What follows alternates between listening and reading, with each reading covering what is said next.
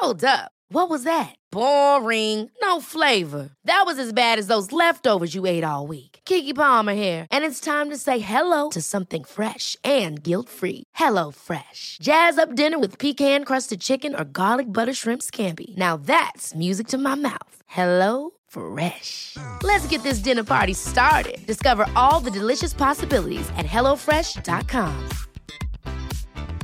Planning for your next trip? Elevate your travel style with Quince. Quince has all the jet-setting essentials you'll want for your next getaway, like European linen, premium luggage options, buttery soft Italian leather bags, and so much more. And is all priced at 50 to 80% less than similar brands.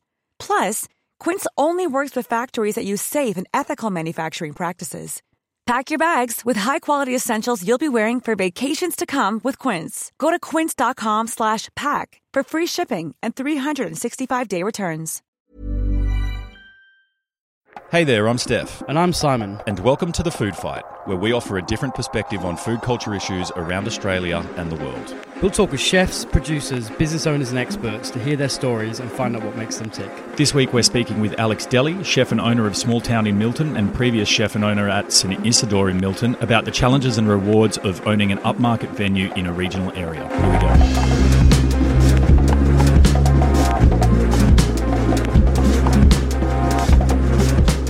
All right, welcome to another episode of The Food Fight. As usual, we'd like to start with an acknowledgement of country. So we'd like to acknowledge the Budawang people of the Yuin Nation, who are the traditional custodians of the land on which we gather today, and pay respect to elders past, present, and emerging. All right, it's The Food Fight podcast. My name's Steph Postuma, co-host Simon Evans. Hello. And we find ourselves at Small Town in Milton with chef and owner Alex Deli. Hey, Alex. Hello, how are you? Good, mate. Thank you so much for joining us. Driving down from Wollongong, as we were saying before, the landscape, like the greenest it's ever been. Yeah, it's like Hobbit green. Yeah. I think it's sort of the Shire at the moment. It's crazy. It's, if you were down here 4 weeks ago, the contrast is insane to actually see. The amount of rain we've had recently, it's kind of, bizarre. It's truly bizarre. But you were saying it's basically the greenest you've ever seen. I've been here for 10 years and I've never seen it like this. Yeah. Amazing. Especially post-apocalypse fire situation, but that's another story. Another story. Podcast. Yeah, a weird mix driving down of burnt out trees and black and despair, and then suddenly opens up into kind of green oasis. Yeah. Yeah, amazing. All right, well, I guess we're down here for listeners to give a bit of an introduction in what we wanted to talk about today is, like, Simon and I are both passionate about small business and about regional food, and so are you. And we've got two, you're a former owner of a fine dining restaurant. Simon owns a fine dining restaurant. We just wanted to talk about, owning businesses in regional areas. Yeah. So I guess we've got to start off with, maybe let's just start off with the whole, why did you move to the South Coast? Like, why did you decide to move down to Milton? That's a good question. Where'd you move from? I grew up in Canberra. Yeah. I was born in New Zealand, but I grew up in Canberra from primary school, sort of nearly finished high school there. Then I moved to Melbourne. But we used to holiday down at South Durras, which is about 40 minutes south of here. My family bought a caravan down there within a park, and me and my family used to spend our summers, winters, every school holidays basically, fishing and surfing down here. And then I guess the crux of it came when my father passed away, actually, about 12 years ago, and he lived in Canberra, I lived in Melbourne, and I was at a bit of a crossroads with where I was at in Melbourne. Where were you at the time?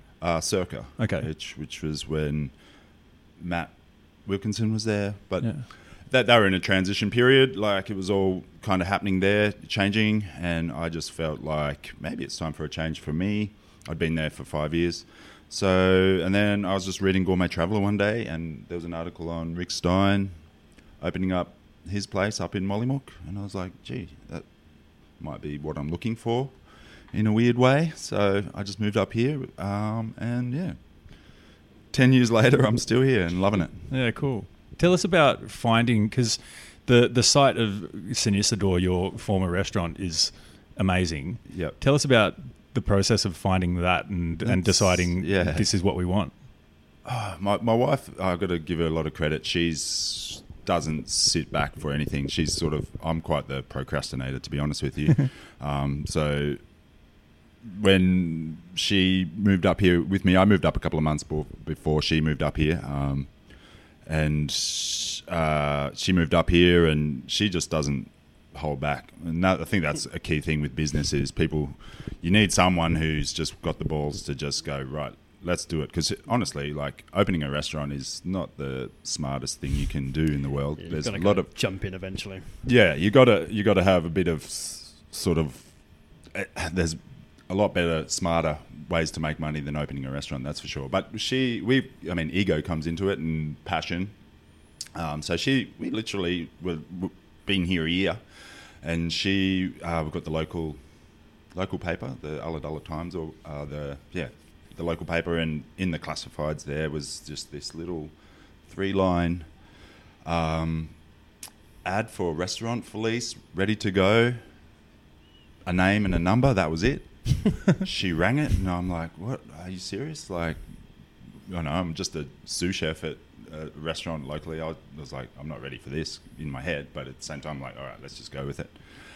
So we organised, rang the number. The guy actually doesn't live at the property. He lives in Canberra, so we had to organise for him to come down, meet us on a day, and he took us for a walk around and showed us, and we're like, oh, gee, this is actually pretty special here. It's like 3 acres. It's got gardens that are well overgrown. Like, it'd been closed for 3 years for whatever reason, lots of reasons. But and then we had a look around, and like, again, we just jumped off. We just said, fuck it, let's just do it. Yeah, I don't know. It's to this day, it still baffles me that we did. Like, because it was not a smart thing to do, really. But when I say it wasn't smart, it was a massive risk, as it always is with that sort of thing. But yeah, we just went for it, opened it really naively. But my background has always been fine dining. Like, I started an apprenticeship at Isidore in Melbourne, which was the best new restaurant the year that I started there. So that was like, straight into the 2-hat, 3-hat game. I didn't really know what that was at the time, but then eventually I quickly learned, okay, I'm in a pretty good spot here. I'm just a first-year apprentice washing dishes most days. But then quickly, okay, this industry's got a lot going for it. Like, it's adrenaline. Yeah. And that's kind of what this was as well. It was just adrenaline. We just went for it. I sort of wrote a menu. We opened without... we didn't have any money, but we just sort of used what was there already, and we just sort of opened it, and the community sort of embraced it. Because, it is a small town, but it's sort of... Rick Stein's just down the road. Yeah. He's, like, kicking goals. So we were like, okay, we're just kind of trying to fit in with that crowd. Cupid's was over that way as well. They were doing really well as well. So we were like, just adding another dimension. It's... We were there for 8 years. Yeah, wow. Yeah. It went really fast too. Yeah. We blinked our eyes, and we were like, next thing you know, we've got 3 kids, and it's 10 years later. Real. Yeah.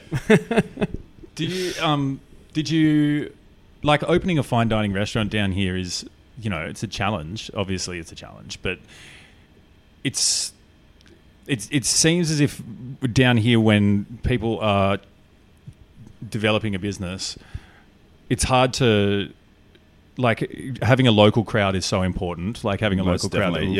We're known as a holiday region, but as the bushfires just showed, like, without the tourist trade is only a small, it's a massive part, but without the backbone, which is the local community supporting you, you wouldn't go anywhere. You wouldn't last a year for sure.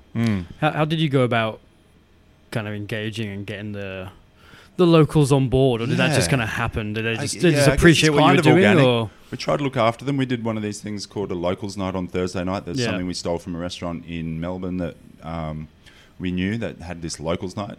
It's more of a name than anything. We didn't ask for ID or anything to prove that you were a local or anything like that. Yeah. But we did that on Thursday nights with the set menu with a set price that the locals kind of felt like, okay, we've got some ownership of this place in a way. It wasn't just that, but yeah. And for the first few years, Jo worked on the floor. Like she was in there talking, and so people felt like they were in our house almost. Yeah, I think that's super useful to have. Yeah, it's kind of also the advantage you can have as a small business. As shit as it is personal. That you kind of have to be there. Yeah, and like I said, we had 3 kids under that roof, kind of thing. Not literally, but people felt like they would always ask, "Okay, how's Daisy now? Like, where's she at?" Like, because our kids were there too, like running around. Like, literally, some days Jo would have a sleeping baby on her back while she was helping me in the kitchen pump it out. Like, it was just it wasn't the fine dining restaurant that you sort of see in films and stuff. It was like, okay, this is just a family business. At the end of the day, we're basically just a fish and chip shop, but doing it. Did you? Cause I was like, I'm still get annoyed at the fine dining term. Yeah, I definitely do. When you see restaurants in Sydney and it's just so uber slick and everyone's in suits and it's like, that's not what we really do. Yeah, it just and everyone gets kind of lumped in. Yeah, under that same term. Yeah. And there's all these articles like with Renee giving his chefs 3 months off a year and like all this stuff. And the genuine reality of it is you're getting dirty every day. Like, and fine is not the word you'd really say. Yeah, we try to. I mean, I guess at the end of the day, a fine dining restaurant is about presenting a polished, kind of a representation of the experience, but behind the scenes, there's a lot more to it than that. Yeah, it's sweat and literally tears, and literally blood as well. Like it's not glamorous. Yeah, but on the surface, it is. I was talking to a friend the other day who works at a fine dining restaurant in Sydney. And you can't say fine dining without putting they can't say the bunny ears. We have to come up with a new term. It really does. I haven't heard a good one. Like casual fine dining, feels like you're clean. A nice restaurant. That's what I mean. It's just like we need like first grade, second grade, something like football or something. There's places that are like a wankery level. Group A, Group C. A wanker. Because that's basically what it comes down to. Is like proper fine dining is more fuckery, more wankery. How accepted are you in the industry? Like if you just put in good food out in a nice atmosphere and you do the small things like wait for someone to come back from the bathroom before you put their plate down, which I know you always get. Do you fold the napkins while they're like little things like that, which kind of is just like, this seems like a normal thing to do. But I know every time you've ever seen, Steph, someone like not take dish to a table and take it back to the kitchen because someone's in the bath, and you've always been like, it's so good. Well, I just like attention to detail. Well, it just seems the details. It just seems a very normal thing. It's getting more and more about that sort of thing. Yeah. It just seems like a very normal thing. Like it's always happened in all restaurants I've worked at. Yeah, I eat out at good restaurants whenever I can, and it's not something that I don't feel like my brain's really thinking about that. I guess my main focus is okay, how delicious is it? Yeah, and as long as nothing goes wrong, I'm happy. Yeah, exactly. I kind of watch everything quite closely, but generally, if everything's the food stays. I guess what we're talking about is the blood, sweat, and tears. Like, if there is a mistake made, I totally get it. Like, it happens. Whereas some people who don't know the industry, possibly a bit harsher, and they're like, "Oh, geez, fine dining restaurant, and this has happened." Geez. Yeah, exactly. I think the point that Simon's made in the past as well is like, mistakes happen. They don't happen often, but people respond to mistakes like you did it to them. And they're like, how could you do this to me? And it's almost like they're writing the review in their head when they get there. Just got it's like the front door. It's like when with the magpie goose on occasion, there'd be a shot left in the meat. And like someone's been in the leg. Oh, really? Yeah, someone's been in the leg, and I'd be stoked if I did that. Yeah, well, yeah, and I'd grind the leg up like through a grinder, but the shot would just fit through the grinder, it's in the leg. Yeah, right. So occasionally it'd be in a bit of sausage, and occasionally check through it, like, and it very, very quick. When you don't actually hit it when you slice it, you end up in someone's sausage, and it's like such a rare occurrence. Like it's one in a couple of hundred. Yeah. And generally most people are fine, but some people would just be really offended that you put a shot in their sausage. It's like, fuck. Like, I'm really sorry that you were the unlucky, 101st 101st person that happened to. Yeah. But it wasn't. Also tells a story. Well, exactly. I think it's part of it. Yeah, for sure. It's actually wild. It's actually wild caught. Yeah, you know? for sure. Yeah, I don't know. I was just going to say that as you were saying, Alex, like what happens out the front is the polished end of any restaurant or cafe, and places look so beautiful. But one thing where everything looks the same for every restaurant is the loading dock. Yeah, like there's always crates and ciggy butts and big like tubs, drums of grease and shit. Whatever, and it's never a pretty place. But ties it all together. Yeah, you see the polished end. All restaurants basically are built around the same model, I guess. It's all been done the same for a couple of hundred years. At the end of the day, the dining room's where the magic happens. Mm-hmm. But back there's stuff going on. Can we talk a little bit? I mean, we're still sort of with your experience at St. Isidore, but can you give us a bit of an understanding of what it's actually like, the differences between, say, trading in January around here and trading in, June or something when it's not holidays, like that actual, like what the contrast is like? Yeah, so it's phenomenal, really. So, I mean, December things start warming up in terms of, we did a lot of like work, Christmas parties, and so things start building. And then, come January, that's literally kind of the bread and butter for the whole year. It's where we put on our fat.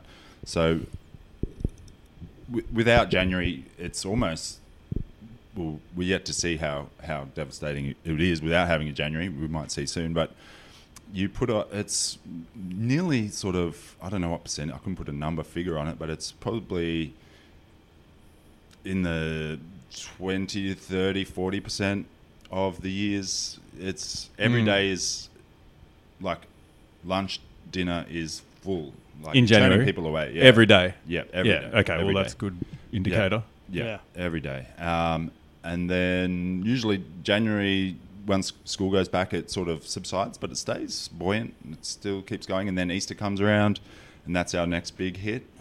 So we're hoping for a good one this year. But without a January, it's the whole town. We're seeing it right now. Is I guess no one's really gone bust without January yet. I guess, or maybe there a few have, but I guess we won't really know until the dust settles because we haven't done a winter without it's almost like a farmer. Like, we didn't get a crop this year. Yeah, do we have enough? Like in the stores to survive, and you don't know. You've got to we're going to have to ration basically what we can do for the rest of the year. Yeah, but we're staying positive about it. It's not doom and gloom, but summer is everything kind of down here to some extent. But like we were just saying, the locals, if you can get the locals on your side, which I think we have done. We brought a lot of locals to small town from St. Isidore. They sort of were really interested to see what we were doing. A few people were like, you don't have a view anymore, ba-bow. You're like, or you're not growing your own vegetables anymore, ba-bow. But that was someone's still for the vastly large majority of people who come up, who are regulars that still come up here, are stoked with what we're doing, and a lot of people saying it's way better. Yeah, okay. So I don't know, but the summer thing. We'll see. It's to be continued, I guess. It's hard for me to quantify. Yeah, it's got to be. I mean, like, so restaurants are tight anyway. Yeah, profit margins, and if you take away that busiest time, like what the South Coast had, then that's a difference between making money or losing money for your year. Yeah, that it really is that difference. Like a couple of bad months, and you see it all the time that restaurants have a couple of bad months and can go under. Like it's that tight sometimes. So I mean, I think profit margin. That's a whole other kettle of fish when you talk about profit margins, because I mean I could go on all day about it, but I think the cost of everything's going up in a nutshell. It gets a bit boring if I talk about it too much, but like gas is going up, meat's going up, electricity's going up, rents are going up. I think I probably mentioned everything's going up. Most podcasts. When you think about in the last 10 years, the cost of dishes on menus, It's been very static. It's been very static. And this is Especially- where people like, we talk about, okay, let's bring up a name, George Columbaris. He's sort of kind of been lynched for not yada, yada, yada. He's been a scapegoat. We won't talk about that too much today, but the industry's being squeezed so hard right now. People don't realise, I guess, but what was 10 years ago, restaurants were making maybe 10-15% profit, maybe, if they were doing good. Yeah. Now, I think the general... The average is down to like 4%, I think, for Australia. Maybe just over 4%. Across hospitality businesses. Which is, like I was saying before, who would really honestly open a restaurant? For that.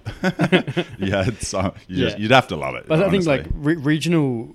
Like whereas Sydney prices, I think they've still managed to increase prices for mains and entrees and the demand. And things like sides are go to Sydney and it's like $12 for a fucking little side salad now. Yeah, like that's gonna be that brings up another point. It's the regional. We have to $40 is still expensive for people's mains. Yeah, in Wollongong, even a steak, down which here. is everyone talks about steak because that's my sort of thing. Like, okay, the cost of growing, like we're in a drought, Yeah, that's straight off the bat. Yeah. Meat's going to cost more, and then we can't feed the cows grass anymore because there's no grass. We're going to have to feed them grain. We're going to have to buy grain, and like the flow on. It's like infinity levels. Yeah, you really shouldn't be able to serve a steak for less than $40. Yeah, the fact that people do and restaurants do, and they either shows that they got some magic workings, or they just find the profit somewhere else. Yes, or someone's losing out on the chain. Some farmers getting fucked somewhere. If you've got steak chips on for like less than $40 now in a restaurant,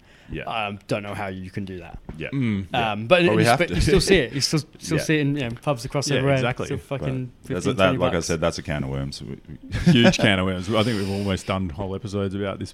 We could probably edit all the little snippets of times we've talked about that and said, that'll be a whole podcast. Could make a podcast just about the price of steak. Yeah, fucking. Exactly. Good question. But so, I mean, I guess to sort of carry on with the talk about, the cost of stuff, like when you open St. Isidore down here and you're trying to sort of grasp that local market that's going to keep you afloat through the quieter months. I mean, I'm trying to think about this area. Like you had Bannisters, which was always kind of the fancy place to go around here. And then you had Cupid's and stuff as well. But you opened a place that would have, a tasting menu.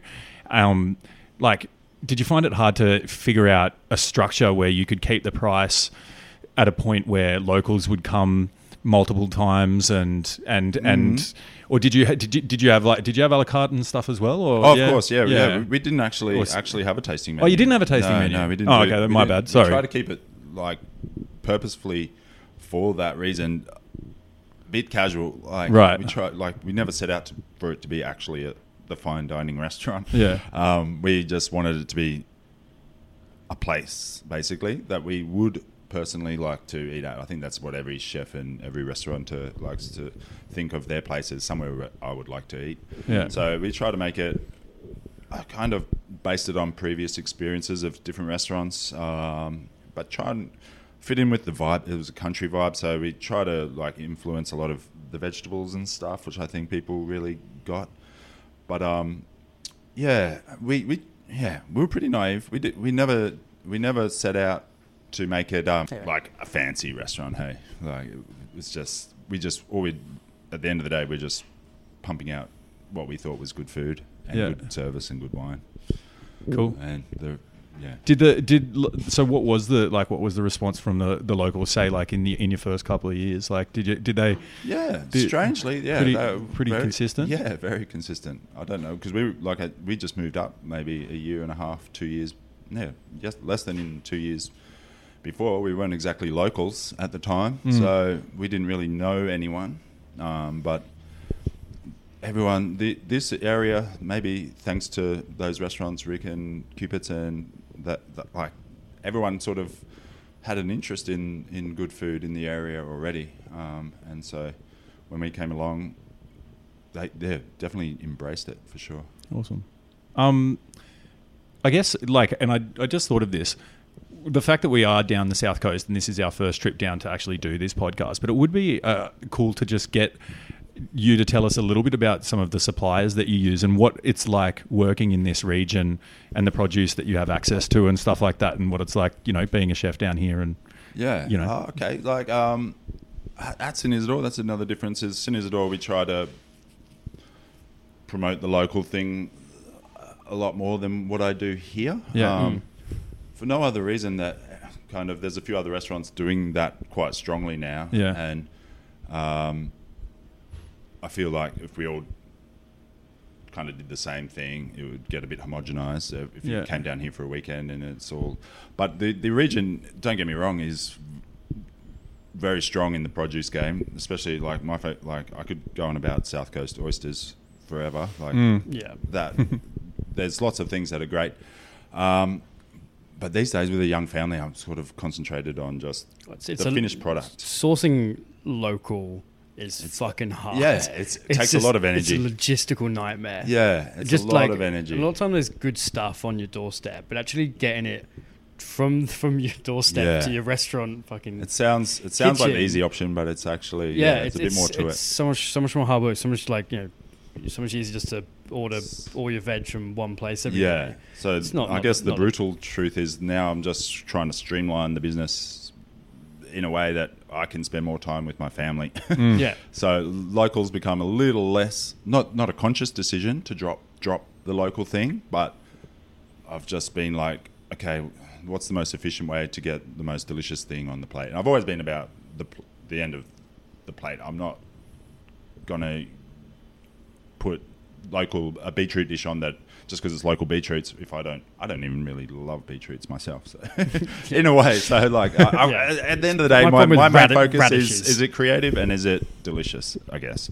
So local, as much as I try to use it where I can, like someone was just saying, like it's actually harder than it sounds. It's like we sort of maybe stripped back a bit last year when we were focusing more on sort of native stuff, but the year before we're up to like kind of 25 suppliers, to the point where like our beetroots were coming from this guy, and then this veg was coming from that guy, and then we get this from this person. It gets we have to order that. They could only bring spider's web. From they can only bring that from there every second weekend, and we have to meet them under a fucking flyover to pick up. Well, they ring you on the day saying something's happened. I can't. It's pretty tough. Like it's time consuming, and that's one thing you don't have as a small business. Especially with a few little kids, and we've got no family up here. Like it's just me, my wife, and my 3 kids. That's it. Like we don't have grandma and a restaurant I can dump kids on. So while I go looking for mushrooms, there'd be space for someone to just literally be like a liaison. A networker. Just like go. Actually, we had a guy like that in Wollongong before. He used to bring us good point. mushrooms and stuff. But someone just if you're listening and you just go around got a van farms, and some time, go around some of the restaurants. They'd be much appreciated. Yeah. Be some money in that, I reckon. Yeah, maybe start an app. Chuck your little clip on it. Yeah. Go around in your little van. Like we make our own butter here, but I was trying to source local cream even. There's dairy cows all over. You probably on your way down here from Wollongong saw dairy cows all the way down, but I can't buy cream. Yeah, right. Even Tilba, the famous dairy farm there, couldn't give me cream because no one buys Tilba skim milk. So without making skim milk, there's no cream. Ah, that's interesting. If you're going to buy Tilba, where do you get it? South Coast Dairy? South Coast Dairy. Yeah, that's what I use. That's what I use. Yeah, which is kind of like, but I'm talking like there's like across the right. Narrowilly, just like 200 meters away from us right now, and the farmer said, "No, I can't do it." It's kind of like even our seafood doesn't come in. It goes up there and then comes back. Yeah, exactly. That's literally about to say local seafood, South Coast seafood. It has to go basically past us in Wollongong to Sydney, and then either our Wollongong supplier or Sydney supplier brings it back down to us in Wollongong. Yeah, I buy Ulladulla tuna from Sydney, basically. So then you're like, well, what's the difference then in a kind of food miles perspective of me buying it from here or buying it from, if I'm getting Ulladulla mackerel or mackerel from fucking Swansea in Newcastle, what's really different environmentally? Yeah, exactly. So my bottom line is it how good it I think it's always working out where you quality. If you keep your eye on quality, people will enjoy their experience. Whereas if people these days really want to know where the food's coming from, but I don't think. Also, I don't know. Local doesn't, or local small grower doesn't mean better. Like, Yeah. I've had some fucking shit products from local growers Yeah. before. Oh, and the worst thing is I'm not sending them back. Or I'm not asking for a refund. Yeah. Because they're a smaller grower and I know them. Yeah. Like one time we had It's these something awful we have to be pumpkins. honest about in the industry is Yeah. okay, blowing the trumpet of local is good, yes, but like, let's Can be be honest, shit. like let's keep like quality and, Yeah. you know. At the end of the day, like we've always said, like it's trying to find the quality we can find locally. Yeah. But if there's a much better product, and it's Yeah. maybe a much cheaper product where we can kind guess, of, yeah. it's the realities of it. And like I said, with things being squeezed even more and more, it's going to become Yeah. more and more I guess apparent that's for the difference restaurants. between fine dining. The fine dining thing is, to be a fine dining restaurant, you have to, the bottom line is the It's quality quality, has to hit a certain Exactly, benchmark. yeah. We don't let anything leave the pass that the leaves are a bit wilted or but they're like, local. But They're they're from local. the garden. Like, like at the end of the day, it has to be primo. Yeah, So- it's funny. I recently I grew cos lettuce in my veggie patch, and like I remember I went to go harvest the first one, and I was going to make a salad, and I took a photo of it while it was still in the ground, and then I took it into the kitchen, and I ate a bit of it, and it was fucking shit house. It was like bitter and crap, and I was like, ugh. I was like, I can't make an honest Yeah. Instagram post about my beautiful cos I grew lettuce it when it tastes myself. like shit. Like, It's about honesty. I think this industry has to be about honesty and making sure, like, okay, Instagram's a funny one because it's like everyone takes photos of all this stuff that they're doing and they're building up this image of what is the level, and I guess for me it sometimes promotes a bit of anxiety of like saying, okay, how fucking good is this restaurant's Instagram? Like, Yeah. Especially when they've got professional photography behind them for every single photo. Yeah, You're like, yeah. Fuck, why do the dishes And, all look like, so fucking good? They're doing a post a day at least, and it's like, do I have to keep up with that? Like, Yeah. I got a shit to do. Like, I got to go pick up the kids. well, that's or the thing. Actually, got to run. got to the go business. to take the kids to yoga, or got to go shopping. For like, it's just like fuck. Yeah, totally. There's pressure. And There's especially pressure when you all don't around even from all enjoy doing sides. it. Yeah, Like, I don't think I'd have Instagram if I didn't have a business. yeah. Like, I mean, I find it interesting to scroll through it, but to be honest, like, I'd prefer to not be on my phone.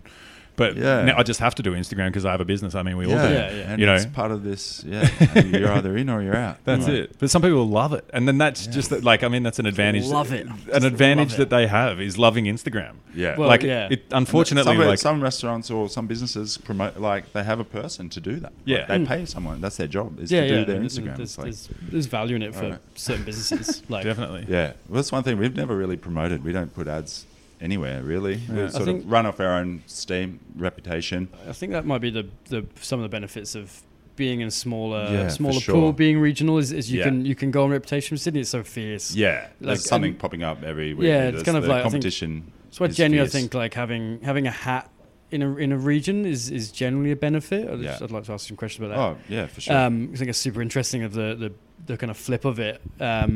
But in Sydney, there's 100 hatted restaurants and there's Yeah. 22s and a couple of 3s. So you have to stand out, and it comes down to, there's a reason there's not many independently owned 2-hat restaurants in Sydney. Yeah. Because for costs sure. costs money to get that level, and it costs money Yeah. to stay at that level. They're probably, like we were talking about, if we're like restaurants who are rated not fine dining, but leagues. There's, Yeah, there's yeah. a whole new league in, Yeah, in yeah. the city. Even kind of within the Premier twos, League, within the we're twos, sort of- within the ones, even Yeah, as yeah, well. yeah. We're playing in some sort of community cup. Yeah, I think We'd like to think we keep up, but yeah, it's a different. yeah, I think It's not a level playing field. No, for sure. But you can definitely get away with just being doing a reputation, doing it on that kind of regulars. And things like winning a hat that puts you in your own little league when there's no one else who kind of Yeah. has one. So I think like that is one advantage we do have over city restaurants, and we've got to take every single one we do. Yeah. I don't think there is some disadvantages then of having a hat in a small area. I was talking before the podcast about how Cavoe still have a reputation of the kind of nose up, fancy white glove Yeah. service that we haven't hard done to for shake. Yeah. 4 or 5 years. Did you find after winning a hat anything change, or did this kind of locals' perception or your customer base change? Or To be honest with you, I don't think so. I think because we had such a local base. I guess at the end of the day, we just kept our heads down. Yeah. We just kept going forward. maybe there was without me noticing. Yeah, I guess I didn't. Good. It's hard to gauge something like that. But yeah, I guess in reality, okay, TripAdvisor is one of these things where occasionally I poke my head into and have a look, and it's something that came up on a few negative reviews. Oh, I had a restaurant. Yeah, that kind of expectations. Yada yada yada. Yeah, I expected more, and I guess saying that, yeah, there's probably was a bit of that, but I think for the most part, it did us more good than bad. Yeah, cool. That's good. Yeah. Especially keeping it is one thing. Yeah. How many years did you have a hat for? Alex? Four in a row. Yeah. Four in a row. We did 4 years without a hat, and then 4 years with a hat. Yeah. It's kind of part of the reason why we decided. There's lots of reasons why we decided to close in Isidore, but we got a hat for the 4th year in a row, and then like Gourmet Traveller put us in their top 100 that year. And our lease was coming up, and we just decided maybe we just do like a little bit of a mic drop kind of thing. Yeah. And just go, okay, we're at the top of the game. Let's just like leave it at that. Yeah. Kind of thing. Kind of like the Beatles, or I don't know, like not to get too like self-indulgent about it with the whole thing, but like, yeah, it was something we just thought, wouldn't it be good to just close a restaurant while we feel like it's at its peak, which not many places get to do that. Like they tend to either close fast or fizzle, or there's obviously exceptions, but yeah. And the plan straight away to do something like Small Town now? Yeah. Sure, we had that in the. So I guess keeping your reputation intact is probably quite a good way to transition. Of like, this is my choice. We couldn't afford it, to be honest, but we just, again, my wife pushes, and we just did it. Hey, we took out some loans that we probably, in hindsight, shouldn't have. Yeah, but we'll get. Let's talk about. I want to else. keep talking about the decision to close San Isidore and some of the other like factors, other than mic drop and leaving at the top. Actually, just back on hats, did you actually notice, because you said like 4 years no hats, 4 years hats. Did you know, was there a big change when you first got one? Clientele, yeah. Even like foot traffic, like people. Yeah, maybe, because we weren't exactly.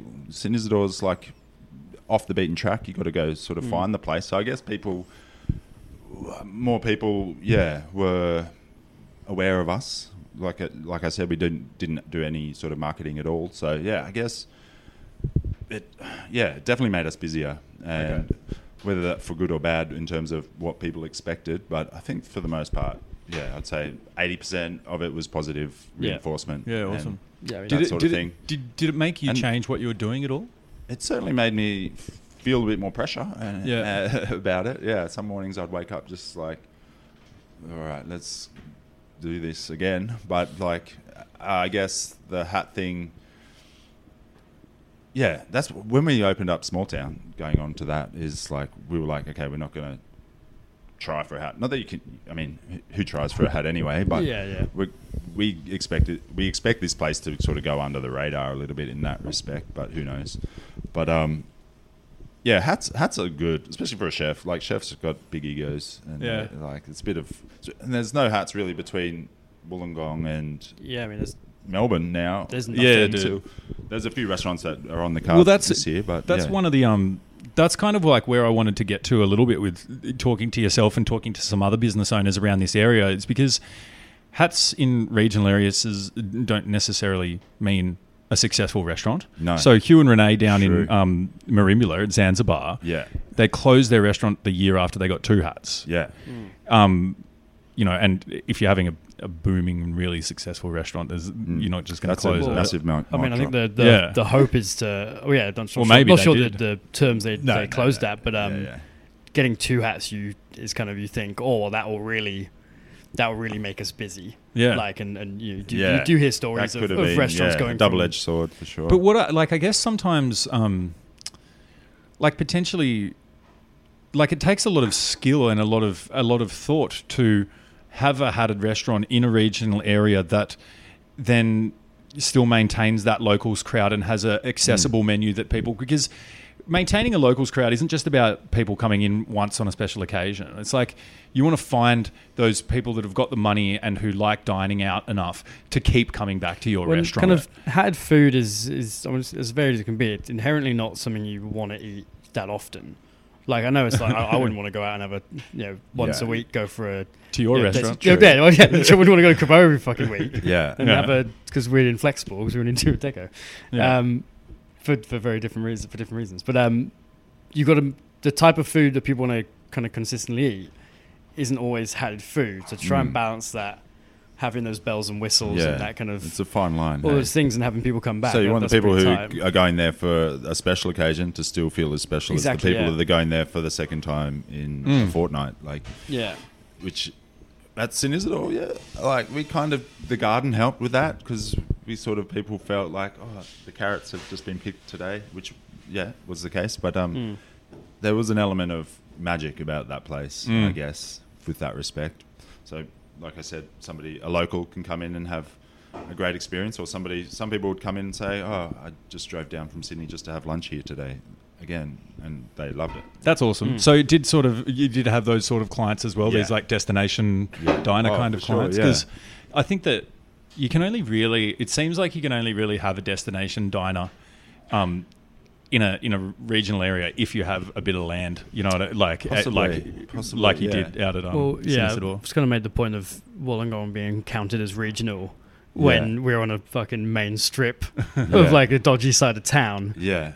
When you think of regional, you think of restaurants in Isidore, Bray, and kind of those. Or even like Igni and Geelong is a regional restaurant. That's a regional restaurant. It's literally just over the bridge. So it's kind of a weird weird divide between like a regional restaurant. You think of that. But when you think regional restaurant, you think acres and gardens and statues and fountains and chooks. Our garden is like I said earlier, a couple of milk crates and a bottle of Powerade and a pack of darts. Wild darts growing in the back. A lot of people as well, like one thing that came up a few times at St. Isidore was that people would mention charging city prices, which is something like, it's like they're in the country but they're charging city prices. It's like, okay, and you see that kind of trope. I have to pay for the truck driver to drive it down here as well. It's further. Like people think that like wages are the same. And if in a lot of ways it's hard to find staff, so you have to incentivize them. Going on to like wages, like finding staff is like the hard. Like there's positives to having a restaurant in a regional area. There's positives like the lack of the competition is less than in the city, but finding actual staff to pull off a fine dining restaurant is far and away the hardest thing. I think that's it's tough in Wollongong. I imagine how tough it is down here. I can source seafood and meat and whatever. But finding a staff member who can tick all the boxes in terms of attention to the details, and that's what it comes down to at the end of the day, is the details. It's crazy. I've been looking for a chef for like a month just to replace a chef who left because he moved back to Sydney. I think I noticed his girlfriend wasn't getting any work because of so do you think, I don't know, I think there might be a perception in this area with all the house prices in Sydney and things like that there are more younger people moving to this region for a bit of a tree change, to be able to afford a house and things like that. Is that something you've noticed in the time? Like, I mean, you just noticed then that you just said then that you haven't been able to find a chef as staff. Has it become easy to find staff at all or not? Not at all. Not at all. Wow. So there you go. Not at all. Like the young kids who normally in the textbook regional kids that finish high school and move to the city, they seem to be staying around these days a bit more. Like kids are seeing opportunity. This area, I guess you could say, is having a bit of a boom. Where people have, lots of people. There's houses being built in the area, like everywhere. Like it's really booming. But I don't know where the people are finding their jobs.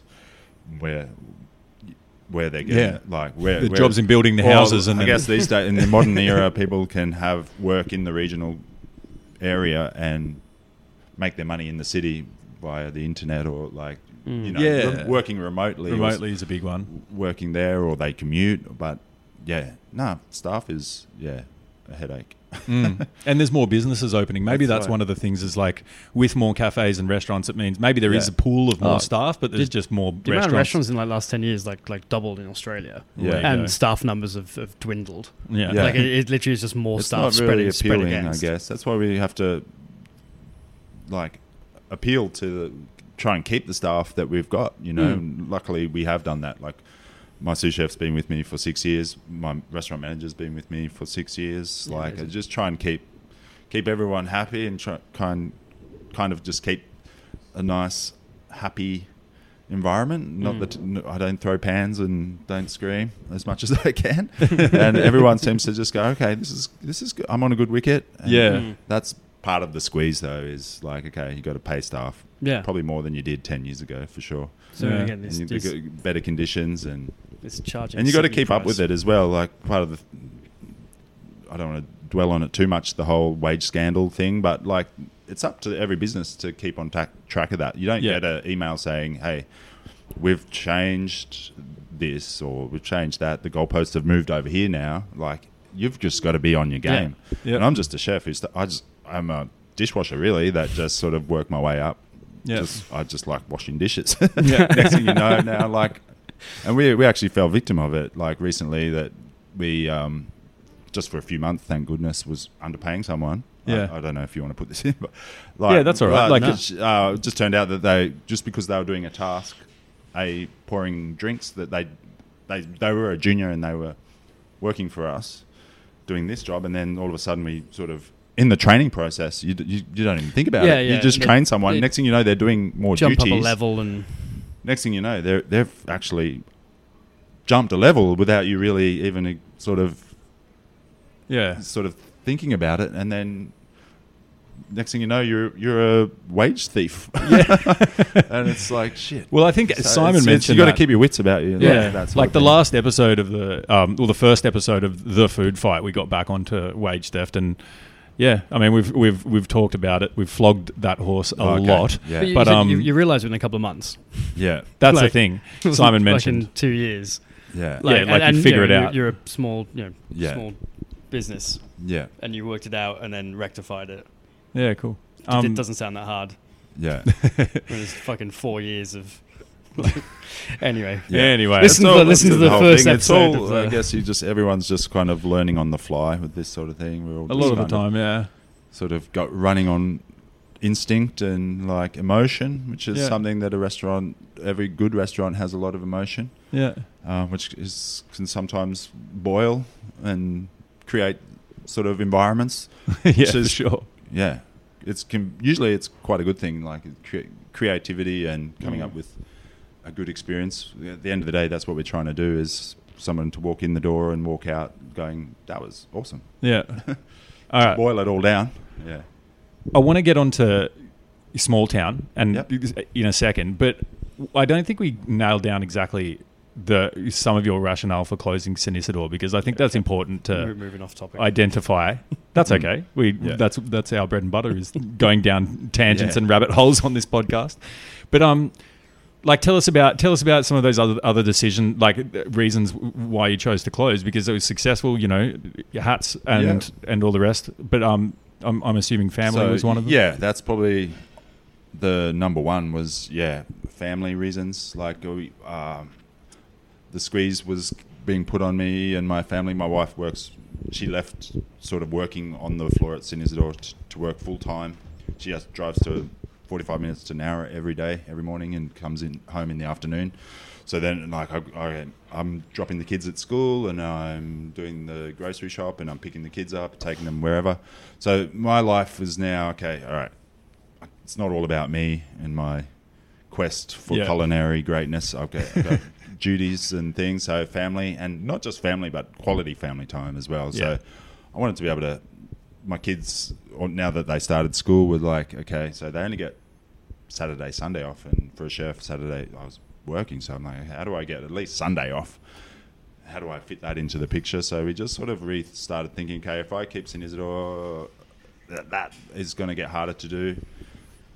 So when we decided to do small town, we sort of, okay, we're going to make it small so I can keep all the same staff members, work open seven nights at least, and just be able to have a really flexible roster for everyone, and which included myself. So I just hit the sort of 38 hours a week chef dream job sort of thing, and so does everyone else. So it's like, you kind of have to build it in. I think, like when you open your first restaurant and you're going for hats, you're and going these for things, it, yeah. You and build now, in that you're going to work a fuck ton. So now like, that's just built into it, and it's hard to get out of that then. Yeah. So we made a conscious decision. Okay, I'm going to be able to go camping on. We went, camping on a Sunday a few weeks ago, and epic actual things that if you push too hard as a chef, the kids are only small for so long. Yeah, and totally. Next thing you know, you blink and they're grown up, and it was like, shit, what happened? So yeah, that's the number one reason, and then I think I've touched on a few of the other reasons: the squeeze, the rent's going up. Yep. Landlord wasn't my favourite person in the world. She lived on site as well, so she was right there, walking around. Does Fuck, that'd be fun. yeah, that's annoying. That was kind of another part, but that's for another day. Yeah. Does being here though, like, it just seems to me being in town and having the more casual style then potentially facilitates more of that consistent local trade. Oh yeah, for sure.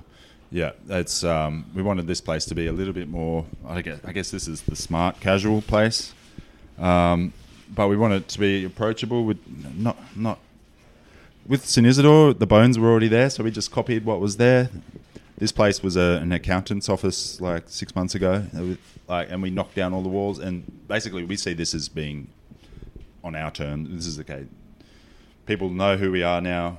We're not trying to fit anything. We're not a regional country farm restaurant where this is just hopefully just good service, good wine, good food, full stop. Yeah. We got the bar up there, so we've got the chefs, a bit more interaction, a bit like some of my favourite restaurants these days that I go to, where you sit up at the bar and you can sort of.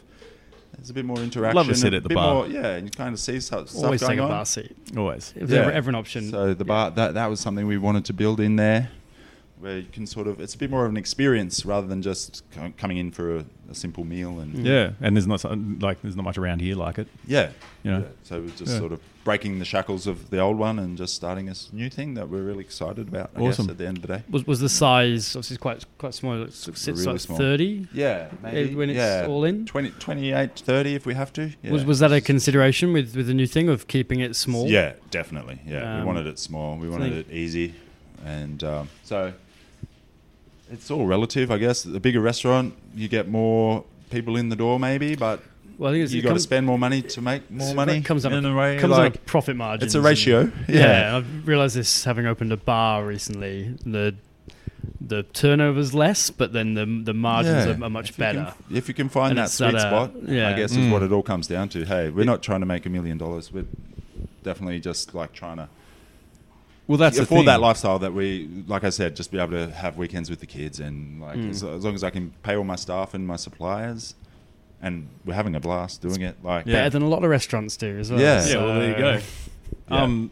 It's fascinating because I think like volume is like there's this sort of there's another sort of perception out there that people want to just make as much money as possible, and that means more seats, and that means more services, more levels or sister restaurants. All sorts of things going on. More staff, which is the biggest cost, and more. But you don't necessarily have to. And then even sometimes at that level, like you'd still be making the same amount as if you're doing something else. It's funny the day, what's going into the sweet spot for it. I think there's going to be a place where you work the right amount of hours, and it's like I said, you're building in your work hours. Yeah. Doing something from scratch sounds amazing. You can plan to have like those days off you want and work around it, and then that's key to it, really. Yeah. It's interesting. Everyone's happy. Like at the end of the day. Like that's all you're looking for. Everyone wants that job that they're happy to turn up to. And exactly. Yeah. Feel like they leave at the end of the night going, that was fun. Yeah. And those customers leaving happy and fed and chuffed with it. It all feels good. Cool. Like I said, if I wanted to be rich, I'd definitely do something else. Yeah. Anything else for a restaurant. Yeah. Stupid idea. I usually would have asked you this earlier, but for people who haven't been to Small Town or St. Isidore, tell us a bit about your menu and the type of food you like cooking. Okay, so again, like what I was saying was like every chef and restaurant person, I guess, tries to build a restaurant about what they like to eat or drink. So this place is about like me and my wife's interpretation of what we like to eat. So the menu's quite small. It's probably maybe 10 dishes and so a couple of sides and just one dessert that changes. Like we just whip it up on the day, so to speak. Like at the moment it's lots of stone fruits and mascarpone and like that sort of thing, but it's like starts off lots of snacky things. So I guess the whole premise is lots of smaller dishes. So when I go out, I like to order lots of tend to not go for the big mains. Like I'd prefer eat 6 smaller snacky things than just go and have my steak and chips and just walk away going, I'm full. Yeah, I'd rather go. It's my $35 on my steak. I just ate like 7 delicious things, and gee, that particular one was really good because it had that balance of sweet and sour and salty. It was amazing. It's more about that experience than the actual eating a meal. I guess at the end of the day, we're trying to be an experience where people come, and I guess that's what the name leads to. Small town. We're in a small town, but it's small, and the food's small.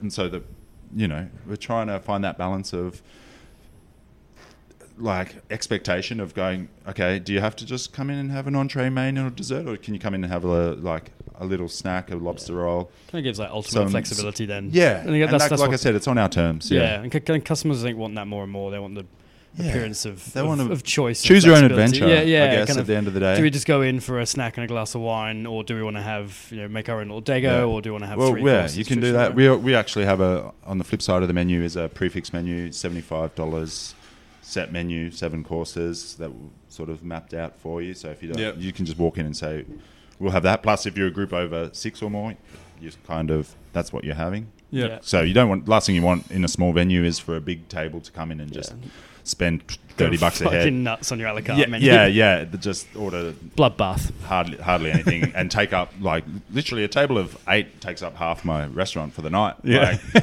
So you got to make sure you're, without being pushy about it. It's okay. Yeah. Guys, I'm locking you into $75. Yeah. You guys, and then you have a glass of wine. Hopefully, you have some drinks on top of that, and then that's just to, like I said, find that sweet spot. Exactly. That's not me trying to say I'm gonna make a killing on this. Like that's just me trying to just. I think that get it going.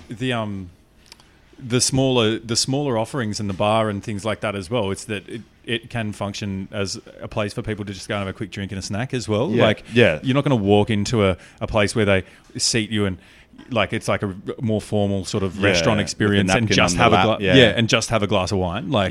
So I guess that's another. We wanted it to be somewhere. When we initially opened, we opened at 4:00, hoping we'd get some people knocking off and just coming in for a bar snack. It didn't really take off at this stage.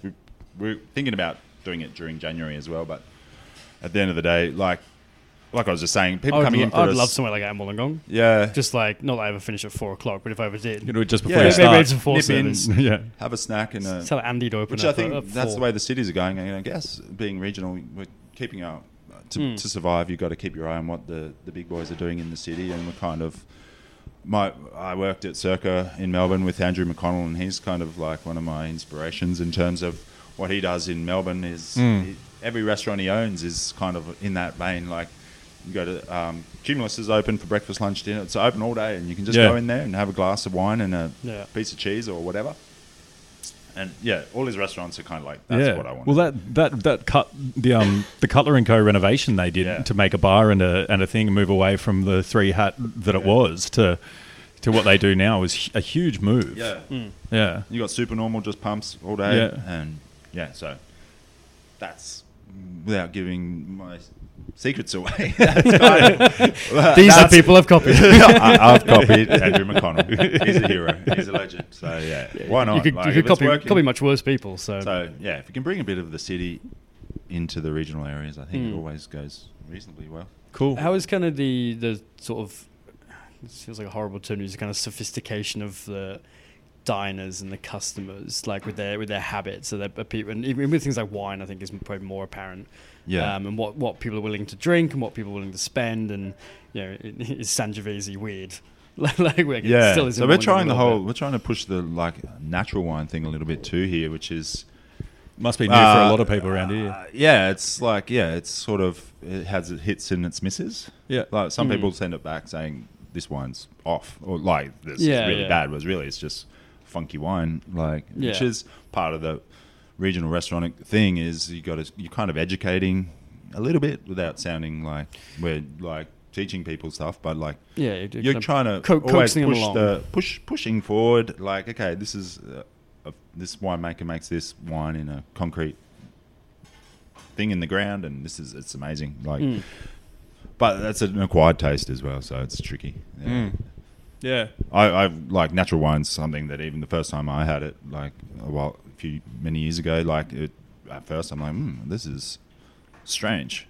Now it's what almost exclusively what I go for. Yeah, okay. But that's something about a regional restaurant that I find interesting is like we're constantly trying to like bring that sort of element of the experience forward a bit. So can you kind of push the boundaries, the ingredients you use a little bit? You still got to have your big you got to bad Shiraz that Matty's going to have with his roast, like you know, like you got to have the backbones, the things that everyone. We've had no problem with green ants, but if I ever put any liver on, people just lose their minds and freak out and don't want to eat it.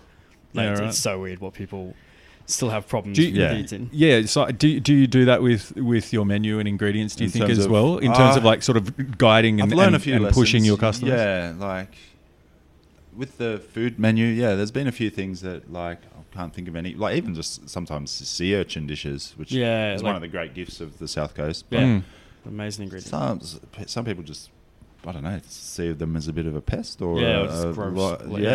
Like not. I'm generalising, of course, but I try to keep my menu as interesting as I can in that respect. It's treading that line, you know. Always, it's no good having a dish on the menu for too long that if no one's ordering it, like okay, get rid of it. Should probably change. Let's try something that is a banger. Like, I guess it's trying to make that hit list of things that at the end of the day you want every dish on your menu to sell really well. Don't as you? much as you might love an ingredient or love a dish. So certain dishes, obviously, like the steak, you got to offset that with the maybe the gnocchi that costs you hardly anything, and you can charge quite a bit more. Like Italian dishes are always good to chuck on every now and then. That's why I was doing Italian restaurants. It's just your margins. There's a boom in Italian restaurants, and they great profit and burgers and pizzas and So that's the compromise. You either put your prices up, which I think the nation needs to start thinking about in the industry. Do we put our, because otherwise we go that route. We either have to make the food cheaper and burgers and chips, or do we, and it has to be kind of collective. Like we have to come together as an industry and you can't have one restaurant still serving. Hey, why don't we all just put our steaks up $5-10 to reflect actually the cost that we're harboring, you know, where somebody's wearing that cost and it's exactly. It's the restaurant. It's either that or the supplier, like, or the farmer. Like, they're the ones getting squeezed. The customer who comes in, bless them, but they're getting a pretty good deal. Exactly. Like $75 for your set menus, great value. In the scheme of things. Even if it is Sydney prices. If you can identify loss leaders, like you can have great dining experiences. For, like, I think the Cutler and Co seafood platter or something like that at fucking $40 a head or whatever it is like out of control. After a while, you can spot them if you're clever. But I guess at the end of the day, it's an interesting one that the industry is at a bit of a crossroads. I guess at the end of the day, we're who knows? Then, like media, you've still put like Good Food put up a fucking article today about was it Chiswick's $47 roast cauliflower, and it was like, is this Australia's most expensive cauliflower? And like Good Food, who understand or should understand the issues we're dealing with, should not be putting articles about the price of dishes. Like we should be way past that now. Like every time they do that, I think it's completely stupid for some a media outlet. Every couple of months an article like they should really understand the what's happening. $40 toasty or and it's like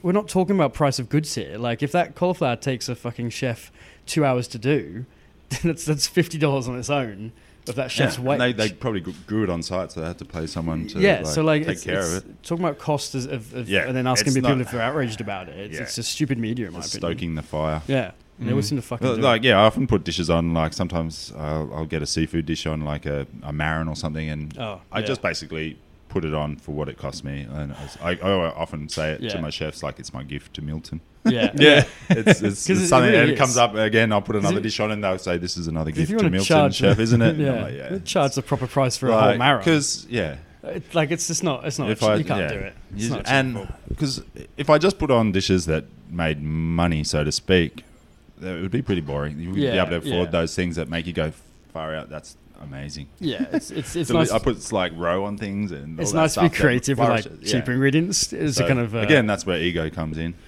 Yeah, but it's also about creating creating a restaurant that is that level, like you say. Yeah. It's like, if you go, well, I'm not going to put the roe on this dish because then it just blows the cost of goods out of the water. Yeah. Then it's like, well, then you don't have your restaurant, really. Yeah. Like at the end of the day, it's getting tighter and tighter. Where before you might put half a bug on, and now you're looking at, can I do that? Like, what can I add to that dish now? Yeah, this is why you're seeing, and like it's probably less because of a creative flair. A lot more vegetarian, or dishes built around a vegetable with meat added into it. Yeah. And it looks cool, and it's so creative. He's just using vegetables in this amazing way. Yeah. It's more a fucking cost thing, I think. So if you can do a carrot braised in fucking marron stock and then use the marron somewhere else, and then this is for that. It's getting creative. But again, that's time creative with your costing, if anything. Mm. Yeah. Interesting. Alex, we'll soon wrap it up. Is there anything else you want to make us aware of or let us know? I think we come to Milton. I don't want to come to Milton and try the marron. If I say anything else, I'll open up another half hour of can of worms because there's so many things. Hey, do you want to mention anything about the events of January? No. To be honest. To be honest, talking about it too much kind of makes me feel a bit sick in the guts when I think about January. Okay. It honestly makes me literally feel a bit sick. Yeah, probably says it all. I've kind of it's a bit like a traumatic experience, to be honest. Yeah. Even though we weren't directly affected, it's something that would rather just. Well, I would rather just move on and just it's kind of been my philosophy for everything. As I was saying, just we keep our heads down and. Move forward. The community's rallied together. We've been supported by the community really well. Like when we had to close a few days, and when we first opened up, people coming in just because they felt like they needed to support small business. So I guess at the end of the day, that's the massive positive out of it. People, even me and my family, have been forcibly or conscientiously going out and eating at restaurants and stuff just to sort of keep the stimulus going, and it's that's a great positive out of it. But it's good to see. In terms of where we stand, we'll just see.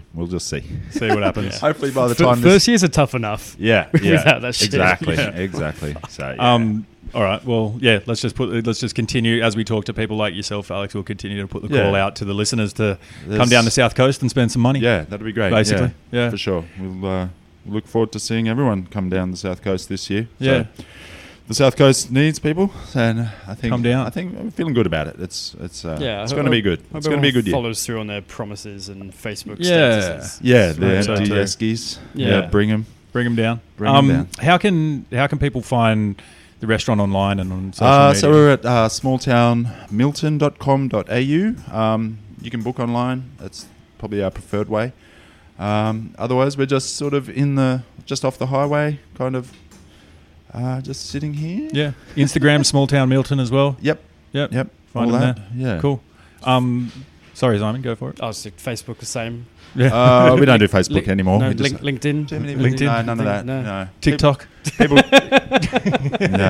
We're keeping it simple. At the end of the day, if there's one thing to sort of leave on a note, it's let's just keep it simple. Keeping it simple down in Milton. Yep. All right. Fantastic. If the listeners out there want to get this show on social media, it's just the Food Fight Podcast on Instagram, and you can email us at thefoodfightpodcast@gmail.com. I think. Get in touch. We'll get some questions from the audience and give them to future guests and things like that. But Alex, mate, thanks for so much for having us in your restaurant and for talking to us. It was good. Thank you.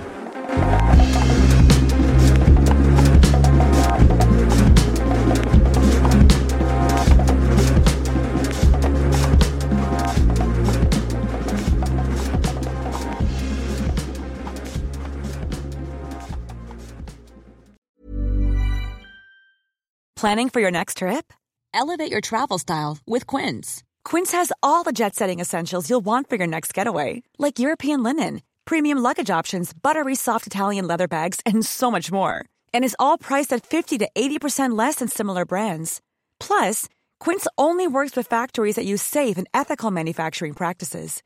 Pack your bags with high-quality essentials you'll be wearing for vacations to come with Quince. Go to quince.com/pack for free shipping and 365-day returns. Mom deserves the best, and there's no better place to shop for Mother's Day than Whole Foods Market. They're your destination for unbeatable savings, from premium gifts to show-stopping flowers and irresistible desserts. Start by saving 33% with Prime on all body care and candles. Then get a 15-stem bunch of tulips for just $9.99 each with Prime. Round out Mom's menu with festive rosé, irresistible berry chantilly cake, and more special treats. Come celebrate Mother's Day at Whole Foods Market. Planning for your next trip? Elevate your travel style with Quince. Quince has all the jet-setting essentials you'll want for your next getaway, like European linen, premium luggage options, buttery soft Italian leather bags, and so much more. And is all priced at 50 to 80% less than similar brands. Plus, Quince only works with factories that use safe and ethical manufacturing practices. Pack your bags with high-quality essentials you'll be wearing for vacations to come with Quince. Go to quince.com/pack for free shipping and 365-day returns.